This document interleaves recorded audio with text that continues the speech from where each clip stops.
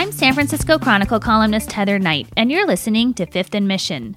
Blowfish Sushi in San Francisco's Mission District closed permanently in December due to the COVID-19 pandemic. But you can still order sushi from Blowfish from a restaurant in the same space on DoorDash. How is this possible? Chronicle food writer Janelle Bitker has a riveting news story about restaurant imposters and how to avoid them. She also gives an update on the city's famous restaurant scene as restrictions are easing and San Franciscans are going out to eat again. Janelle Bitker, welcome to the podcast. Thanks, Heather. So you have a really interesting story up on sfchronicle.com now about some weird twists and turns in the opening of a couple of new restaurants in San Francisco. Or are they restaurants? But this all started on Thursday when you saw something strange on Instagram. So tell me what happened and how you've spent your past several days reporting this story. Yeah. So I saw a local food writer, Tamara Palmer. She writes a column on food for 48 Hills. She posted on Instagram a photo of this really nice looking marbled Wagyu sushi. And it said that she ordered from Wagyu Mafia, which is this really famous Japan-based restaurant that is mostly known for selling a $180 sandwich. Wow. Yeah. So I have never eaten there. So she wrote on Instagram that she ordered from Wagyu Mafia in San Francisco and then found out it was a fake. It was a fake restaurant, according to the restaurant in Japan. So a weird situation. So we decided to poke around and talk to her. And how did she learn the restaurant was fake, if you don't mind me interjecting? Oh, yes. There are so many twists and turns to the story. So please, all the detail. So she posted on Instagram, like, wow, finally got to try this restaurant.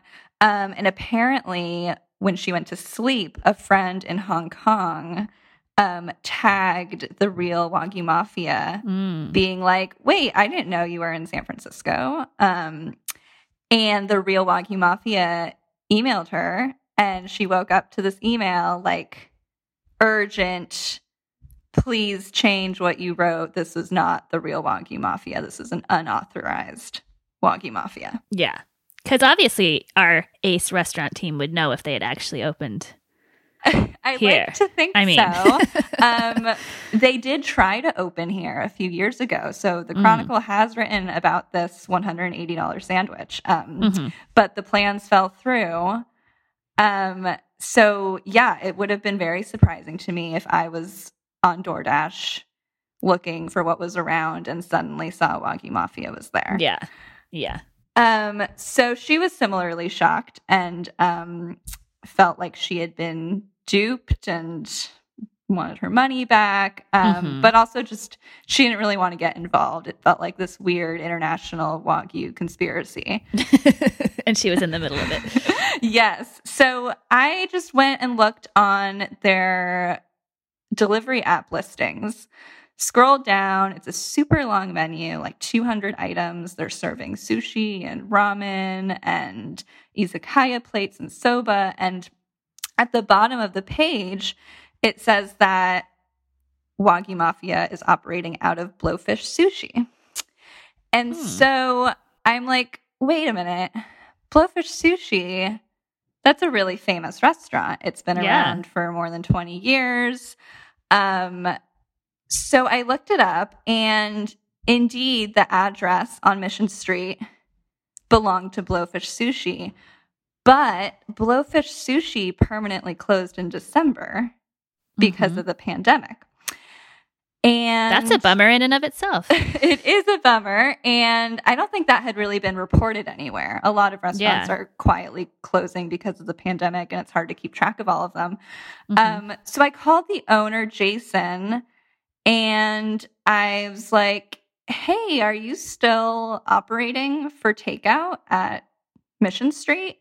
And he was really confused. It was a very confusing conversation at first because he was like, no, we closed. We couldn't make takeout work. And I was like, but people are ordering from you. You have a Yelp page and people ordered from you as early as or as recently as like last week.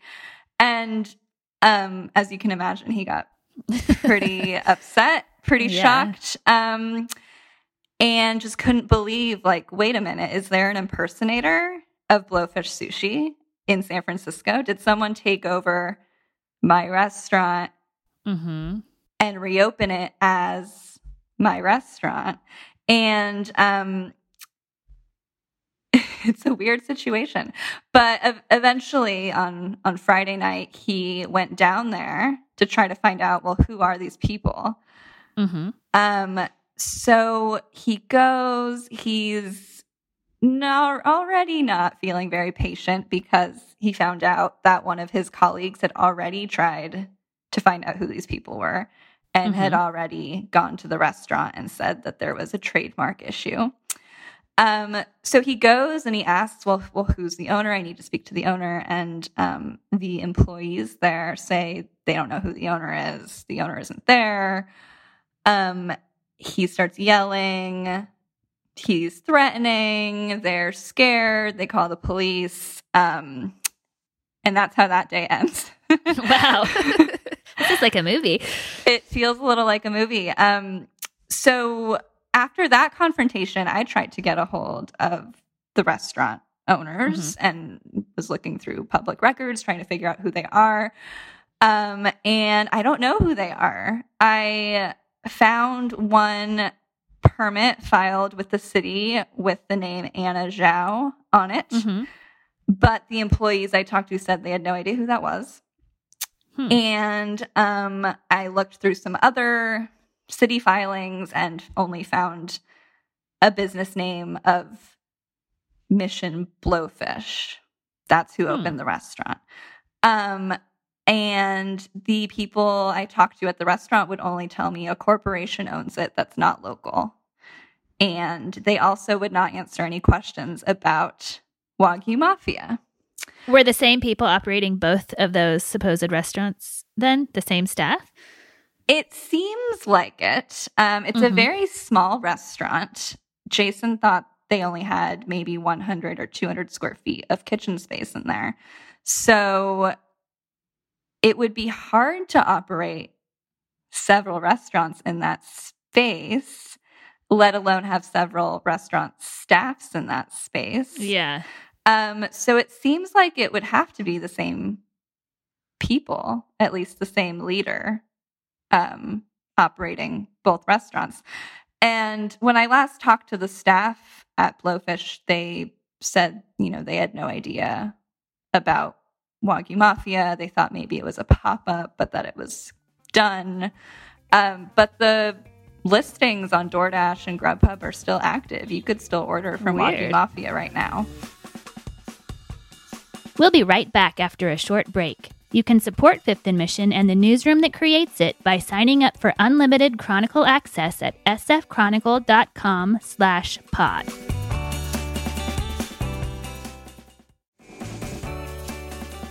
How did this story resolve?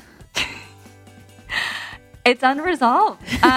Yeah, it's an unresolved mystery. We don't know who's behind this restaurant location. The owners of Blowfish plan to do something about it. Same with the Wagyu Mafia people in Japan. They both said they're investigating the matter and they will probably maybe take legal action if the restaurant doesn't stop using their names.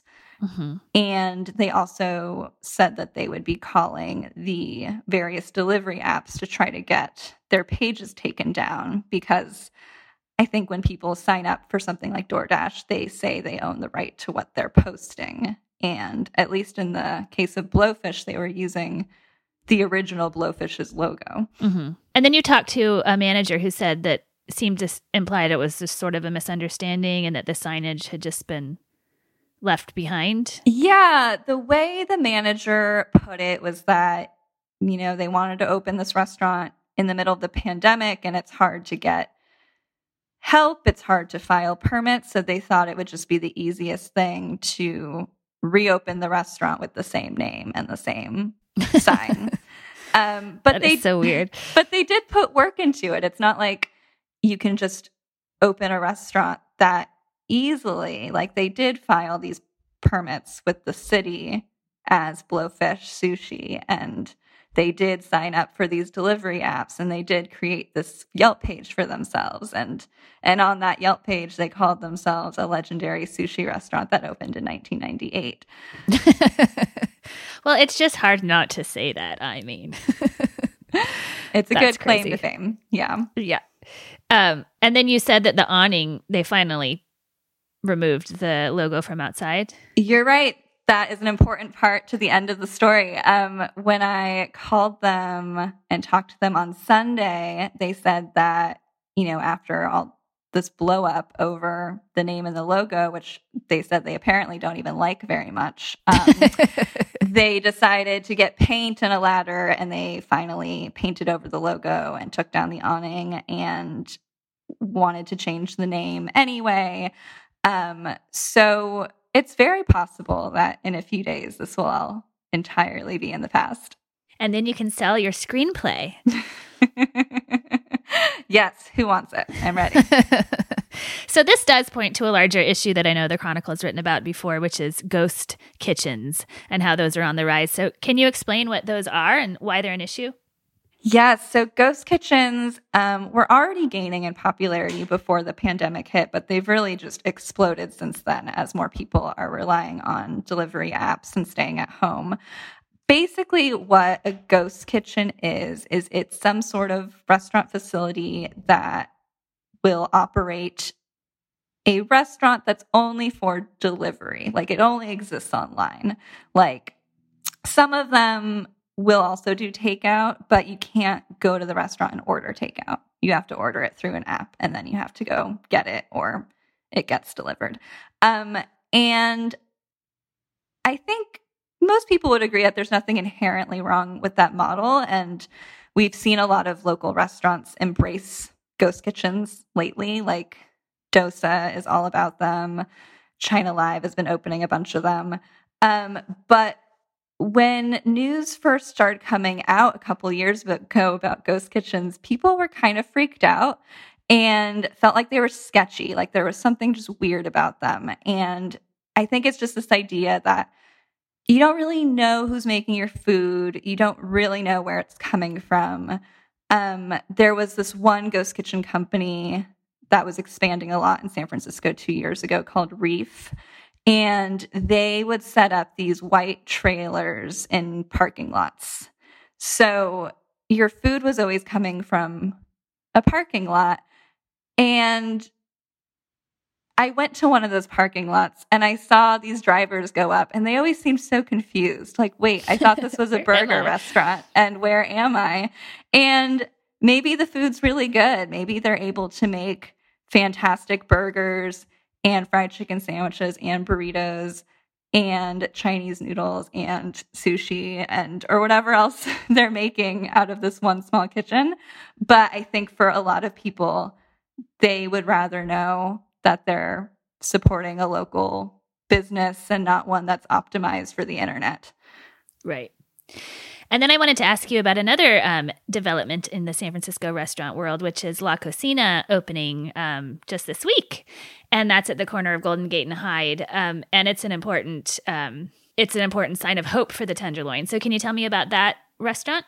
Or it's not even a restaurant. How would you describe it? Yeah, it's a food hall. It's a really big deal. La Cocina is a beloved nonprofit and incubator of restaurants, primarily helping immigrant women and women of color in San Francisco. And they've launched the careers of people like Reem Assil of Reem's or Night Yun of Yumbai. And this is sort of their most ambitious project yet. It's 5 years in the making.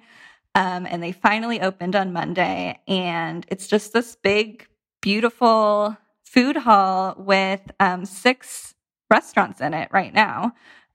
So 6 women of color who sort of graduated through their program got to open their kiosk restaurants. And right now they're open for lunch on weekdays. And they're serving things like vegan pupusas and Algerian couscous bowls and po' boys with fried shrimp and avocado. It's a really eclectic and diverse mix. And it also has a great community ethos behind it. They really want to be part of the Tenderloin and to boost the Tenderloin. So it's not like a gentrifying restaurant coming in with $30 entrees. They're making a commitment for every day for there to be a full meal for only $5 for anyone who needs it. And they also have a lot of other things in store for when they can open safely indoors, like computer access for anyone who needs it, no purchase necessary, or a community gathering space for meetings, again, no purchase necessary. So it'll be really exciting to see how it evolves over time, especially as we're recovering from the pandemic. Yeah. And that is such a hard corner at Golden Gate and Hyde. I've written a lot about that corner. It's a ground zero for the fentanyl drug trade. So it'll be really interesting to see what happens with La Cocina opening its doors there. Yeah, I'm sure you'll be following that in your own reporting. Yes. So I think we should go there for lunch sometime. Sounds great. You can write about what's happening on the inside, and I'll write about what's happening on the outside. Perfect. And then last question, as San Francisco is reopening and restaurants are beginning to open again, what are you seeing in terms of the restaurant scene in the city?